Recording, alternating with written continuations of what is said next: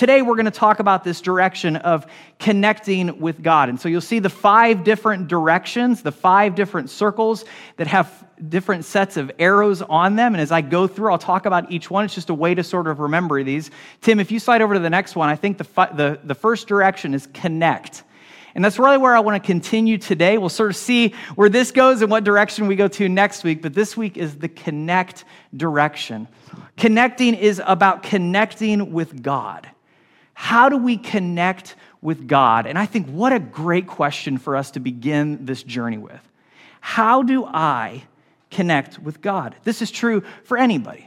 Whether they're new to church, whether they're new to the way of Jesus, or whether you've been around a long time in either a faith community or you've been around a long time in your journey with Christ, there is this question, how do I connect with God? And sometimes, as you hear that, you may hear people say, well, maybe you've heard this before, like, I feel particularly close to God in this season. Maybe there have been moments of time, things that are going on in their life, people you've been connected to, ways that you've developed your faith, that you said, I feel particularly close to God in this moment. Maybe there are other times that God feels a little bit further away to you. And you said, I feel like I'm further than God than I was before. And I think what's true about that is no matter who we are, if you're a pastor, if you're a teacher, if you're a mom or a dad or a grandma, if you're just whoever you are, it does not matter who you are. It doesn't matter if you're preaching and standing on a stage or if you're sitting and listening to the sermon today. All of us ask the question, how do I connect with God? And all of us have moments that we're a little bit back and wondering, how am I connected? Why do I feel so far away? Some of us have moments we feel closer. What draws that? Why is that? Why do we feel that particular way? So I hope today as we talk about this, I hope you learn like I do through this. Every time I come back to this, and I try to teach this about once a year because I think it's so critical, I always come away from it going, oh, I forgot so much. I can't believe that I forgot about that. And then I begin to think about the message, I begin to apply it, and I realize the grace and the mercy of God in a new and a fresh way. So I hope this is so helpful to you today. So how do we connect with God? Have you guys ever seen, I was going to have a picture, but I couldn't find a picture that looked good. Have you guys ever seen like the picture of like a mountaintop? On that mountaintop, typically with this picture, you may see a lot of different paths going up that mountaintop. And the way that we've talked about that is there is an idea that there is a mountain of God, and there are many paths up that mountain that lead to God. And people have thought about this throughout history in different times. And I don't want to talk particularly about the philosophy or the theological understandings behind that. That's a whole different conversation. But I think that illustration is helpful to each and every one of us. Because I think what we tend to do is we tend to see this mountain. And we tend to put in these paths on this mountain all these different ways to get to God. And so we tend to put in there, let's say in our particular context, we think, well, if I would just maybe sing a little more, or if I would learn a little bit more scripture, or if I would just do this thing over here, and we sort of put these practices in place. If I do these things, if I would do this work, somehow I would be able to get up this mountain and I would be closer to God. We love the Tour de France at our house. We just watched the tour, and one of my favorite things, Emily I'm not going to call you out, but you did just roll your eyes. But one of my favorite things, really? We watch the tour together, and Emily and I sit, and we watch these mountain stages, and I'm normally smacking her and being like, look, you have to see what's happening right now. One of my favorite things is when guys are suffering up the mountain, because I feel like I worked out when I watch them. So it makes me feel better, right? But they're suffering trying to get up the mountain. They're absolutely in agony. The Christian faith, the way of Jesus, becoming closer to God, is about a rhythm of grace. It is about resting in the mercy and love of Jesus. It is not supposed to look like suffering work up the side of a mountain. And so today I want us to flip the script a little bit. I want us to see this idea that maybe sometimes what we do is we get this mountaintop and we think of all these different paths that I can follow to get closer to God. And maybe we have it backwards. Maybe instead of about thinking about all the paths that I can do, all the things that I can do to get to God, What if instead I began to think about the path that God is coming down the mountain to me? With that in mind, listen to this scripture. This is at the very beginning in the book of Genesis. And we see throughout Scripture people connecting with God. And really, if you think about it, in a lot of ways, Scripture is really the story of our relationship, our connection with God. But what I want you to see is that there's this awesome tension that happens in Scripture. It's so cool. You will see people who are trying desperately to do their work to scale the mountain. And then over and over and over again, particularly through Jesus, we are reminded that it is God coming down the mountain to us. That the story of Scripture is His invitation, His reach, His work coming to us.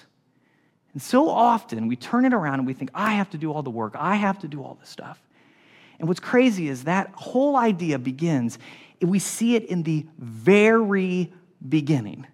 So Genesis, chapter 3, we're 2 chapters in, this shows up. Listen to this. Now the serpent was more crafty than any of the wild animals the Lord God had made. He said to the woman, "Did God really say you must not eat from any tree in the garden?" The woman said to the serpent, "We may eat fruit from the trees in the garden, but God did say you must not eat fruit from the tree that is in the middle of the garden. You must not touch it, or you will die." "You will not certainly die," the serpent said to the woman, "for God knows that when you eat it, your eyes will be open. You will be like God, knowing good and evil." When the woman saw that the fruit of the tree was good for food, pleasing to the eye, and also desirable for gaining wisdom, she took some and she ate it. She also gave some to her husband who was with her, and he ate it. Then the eyes of both of them were opened. They realized they were naked. So they sewed fig leaves together, and they made coverings for themselves. Now, most of us have probably heard this story. Maybe we're familiar with this story in some way. Maybe for some of us, we sort of see like the flannel graph picture of this story, or the cartoon of this story, or the image that we have in maybe an illustrated Bible of this picture, but we have some kind of picture of this story in our minds. And maybe this is a place where we stop reading the story. We get to verse 7, we say, oh, this is cute, this is the story of Adam and Eve, this is where they find some clothes, and that seems like a really neat story. So maybe you're familiar with it in some ways.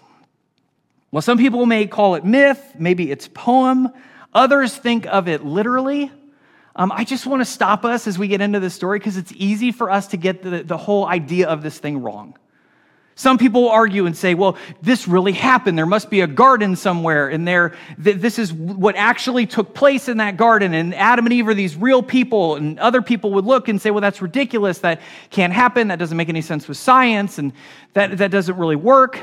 I will tell you that these were not the questions that the biblical authors nor the readers of these scriptures when they were first written or even told, because they were oral traditions, these were not the questions that they were concerned with at all. The question was not, did this happen? The question was, why am I telling this story? So the first thing we have to do is we have to ask, why is someone telling this story? Why does this story matter? This story has all sorts of language, of poetry. It has this just fascinating cadence that this story is really about learning something, trying to glean something from this. So I just want to encourage you, don't get caught up in nonsense about what's happening with this. Is this true or not? The question is, what are they trying to teach us through this story? What is happening in this story? And we miss it if we stop right there. We miss it if we miss the point of this. We miss this if we get into arguments about the genre. The point is actually found in the next 2 verses of this, and I love this. Let's read on and find out, why are they telling me this story? Then the man and his wife heard the sound of the Lord God as he was walking in the garden in the cool of the day. Like, first off, what an incredible verse. So first we have this word then. So here's this situation that happens. Here's this, in this story that's being told, here's what takes place. Here's this realization, this incredibly existentially significant moment of I'm naked, I'm afraid, I'm scared, I'm hiding. I don't know what's going on. Then, don't miss this then. Then something happens. Everything changed, everything shifted in this moment, everything stops. Then it says, then the man and his wife heard the sound of the Lord God walking in the garden in the cool of the day. What a cool image and an idea. God was walking among his people. But look what they did. Then they hid from the Lord God among the trees of the garden. So it seems like what they're telling us in this story is that there is this idea that God is walking among his people saying, hey, I want to be around you and with you and guide you, and I want you to be a part of my story. Something gets broken, something gets shifted, something happens that causes this break in the story. All of a sudden, these people look around and go, quick, let's hide. Let's hide from God. I don't want God to see me like this. I don't want God to know what happened. Maybe if we make these fig leaves, and then if God sees us, it won't be a big mess as it could have been. Let's just hide and we'll figure this out. But the Lord God called to the man, where are you? I love that. Just let's sit on that just for a second, because I think it's so powerful. Anytime that we see a question in Scripture, it gives us just a moment to pause. What's happening here? Again, why are they telling me this story? And why are they landing at this question? Where are you? And I love to think about this picture. Again, listen to this oral tradition passed down in the very beginning. The people are like, okay, so what kind of God do you serve? Think about the culture. Think about the context. Think about the time. Think about people sitting down together, all different backgrounds, gathering together in some kind of trading city. Who is the God that you serve? What are the stories that you tell about your God? And somebody stands up and, well, my God is an angry God. My God is an angry God, and if I don't do these right things or I don't do this or that, like this is an angry God. And somebody goes, oh, that's interesting, God. He said, well, tell me about your God. Let me tell you an origin story about my God. Let me tell you what my people tell me about my God. So the story of my God is that these people have this situation happen where they all of a sudden feel distanced. They feel like they are away from this God. They feel like this God is going to be wrathful and angry because they didn't listen to him. And then what's crazy is this story that they told us about this God was that this God didn't get mad. He didn't get angry. And what he was actually doing, he was just looking for them. This God said, where are you? Why are you hiding? Where are you at? And the person looks and says, that's an interesting God. I'd like to hear more about that God. So this passage makes me want to know, I want to know more about this God. Who is this God? Is this who God is like? Does this story help us to understand the God of where are you? And it does. Because this opens up the story of Scripture that tells the story of a God desiring to restore relationship with his creation. That begins with this story here and has everything to do with you and me, and then everything to do with Jesus. This story is the very beginning of this idea of God coming to his people and saying, where are you? I want to restore relationship with you. As we follow that story, we track that story, it comes to the place of Jesus, God with us, Emmanuel, again, walking among his people, inviting them to belong, to be a part of his kingdom, to be in his presence. Later on, we would read this passage in the book of Hebrews. Listen what this says and what it has to do with this and how this all connects. This writer says, therefore, brothers and sisters, since we have confidence to enter the most holy place by the blood of Jesus, by a new and living way opened for us through the curtain that is his body, since we have a great priest over the house of God, let us draw near to God with a sincere heart, with the full assurance that faith brings, having our hearts sprinkled to cleanse us from a guilty conscience, having our bodies washed with pure water. Let us hold unswervingly to the hope we profess, for he who promised is faithful. Now, how in the world did we get from a garden and two people in a garden to all of a sudden this incredible language of imagery, talking about the house of God, talking about a priest over the people, talking about a new way that is opened by Christ and his body that is a curtain. What is going on in all of this incredibly poetic language? And what does this have to do with the God who asked the people, where are you? What's happening here is this verse has this incredible imagery of this most holy place. The house of God, this open curtain. Now, people who read this would have understood this language. It was familiar to them because it was talking about the temple in Jerusalem. As people tried to understand, to develop this relationship with God, as the faith traditions develop, we come to this section of time where there is this temple, and there is this understanding of here's this God that we worship. But among this temple, in the actual design of this temple, is this idea of, well, there is a place for God, there is a place for people, there is sort of a gray area that mixes where all of that takes place. But there is this absolute idea of separation. And so part of this separation was this curtain that divided off this place, closed off from everybody else, called the Holy of Holies, the most holy place where God's presence was found. So I want you to imagine this for a second. You kind of walk up the road of Jerusalem, climbing up this mountain. You come into the city. The temple is on this temple, again, this Temple Mount, representing the place where God's presence is found. You go into the first court and everybody says, it's cool, you can come in here, this is fine. You go into the second court and you get up to the doors and there's sort of somebody waiting. Do you have the right pass? Can you get through here? No, you don't belong in this place. I'm sorry, you have to stay outside. Well, then from that place you get to another gate, and then that gate there's another place where somebody says, can you be in here or not? Can you get in this close to the presence of God? Oh, now you're out. You can't come into this place. So now our select few is down to a very small few. They come to the next place and somebody says, can you come in? Are you allowed to go in here? Is this cool? Is this cool? Can I walk through here? No. This is definitely closed off. In fact, there's a curtain here that divides because that is the place of God right there. And you are not to go into that place. That is the most holy of holies where God's presence is found. And so there is this idea that you are separated. You are further from it. And then something incredible happened.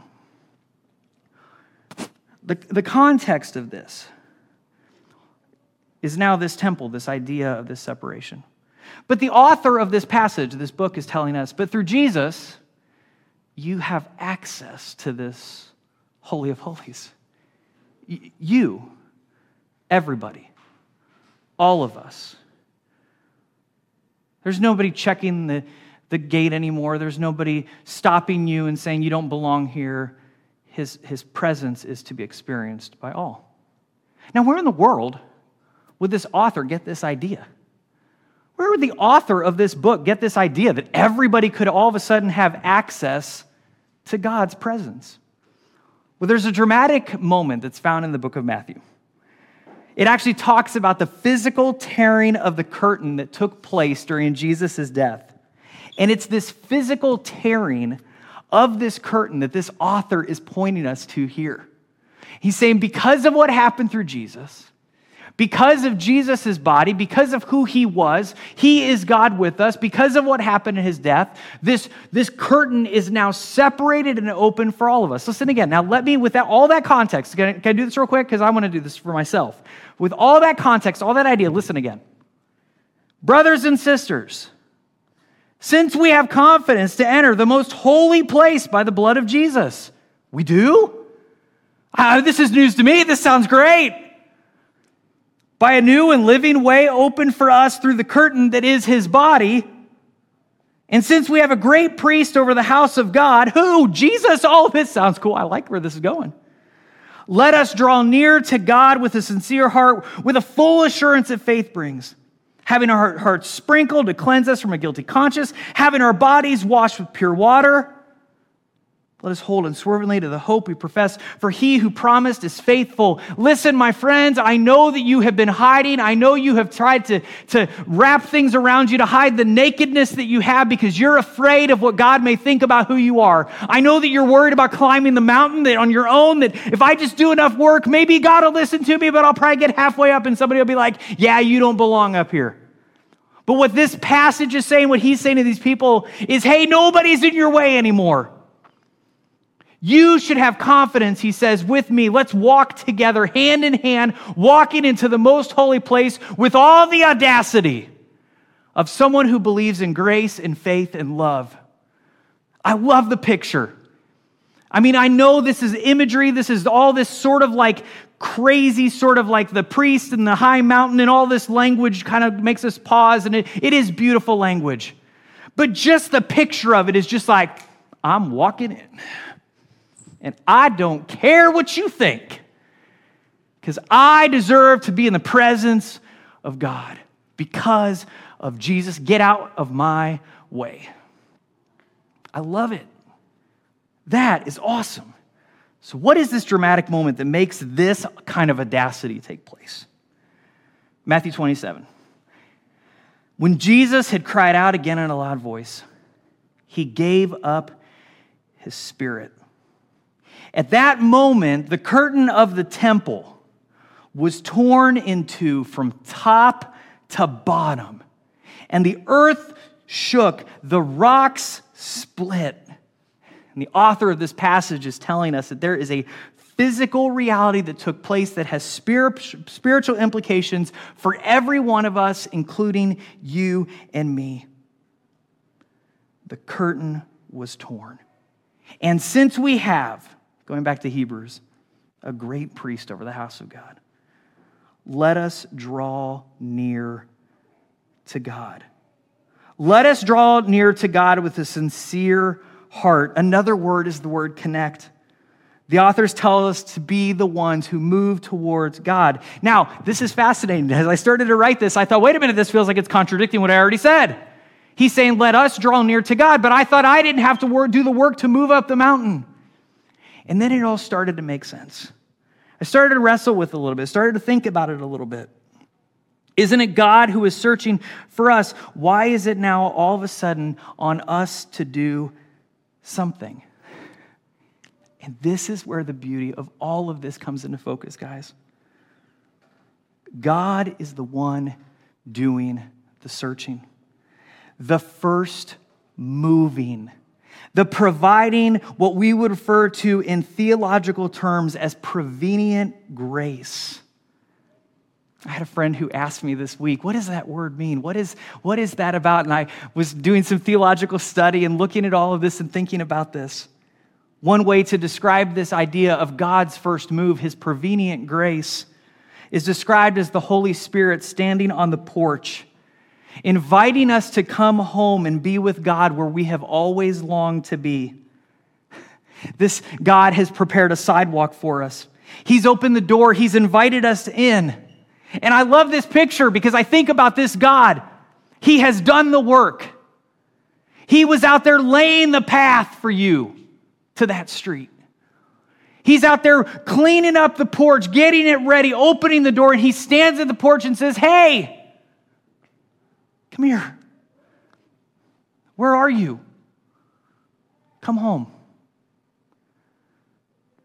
And then we listen and we respond. He's invited us to come home, but we have to walk in. We have to enter. When we move toward him, he will come near. Help us step through the door. This is so cool. And on the other side, we find a banquet, a party, a celebration of God's infinite love and grace for all of us. In the book of James, it's written like this: draw near to God, and he will draw near to you. I don't think that's this, well, if you just climb up halfway the mountain, he'll meet you halfway. No. The rest of Scripture is showing us the picture is this. He's at the door. He's saying, come, enter. Come here. Man, I love that. He's going to embrace me, welcome me. Hey, there's a party waiting here for you. I'm going to look around the porch and be like, is anybody stop me? Nobody's here. They're all inside. If they tried to stand here, he kicked them off the porch. It's pretty cool. Because this is his house. It's his banquet. And he's invited every one of us in. Draw near to God, and he will draw near to you. So when we talk about connecting with God, when you hear our connect value, I don't want you to think of, well, if I just pray more, if I sing louder, if I read the scriptures, if I meditate in quiet moments. Is that what he's talking about? And I would say, yes, all those things do matter. We'll talk about that. But those are all responses. We have to start from a different place. The arrow starts pointing down towards us because it is God who comes down, welcomes us, and then we respond and connect to him.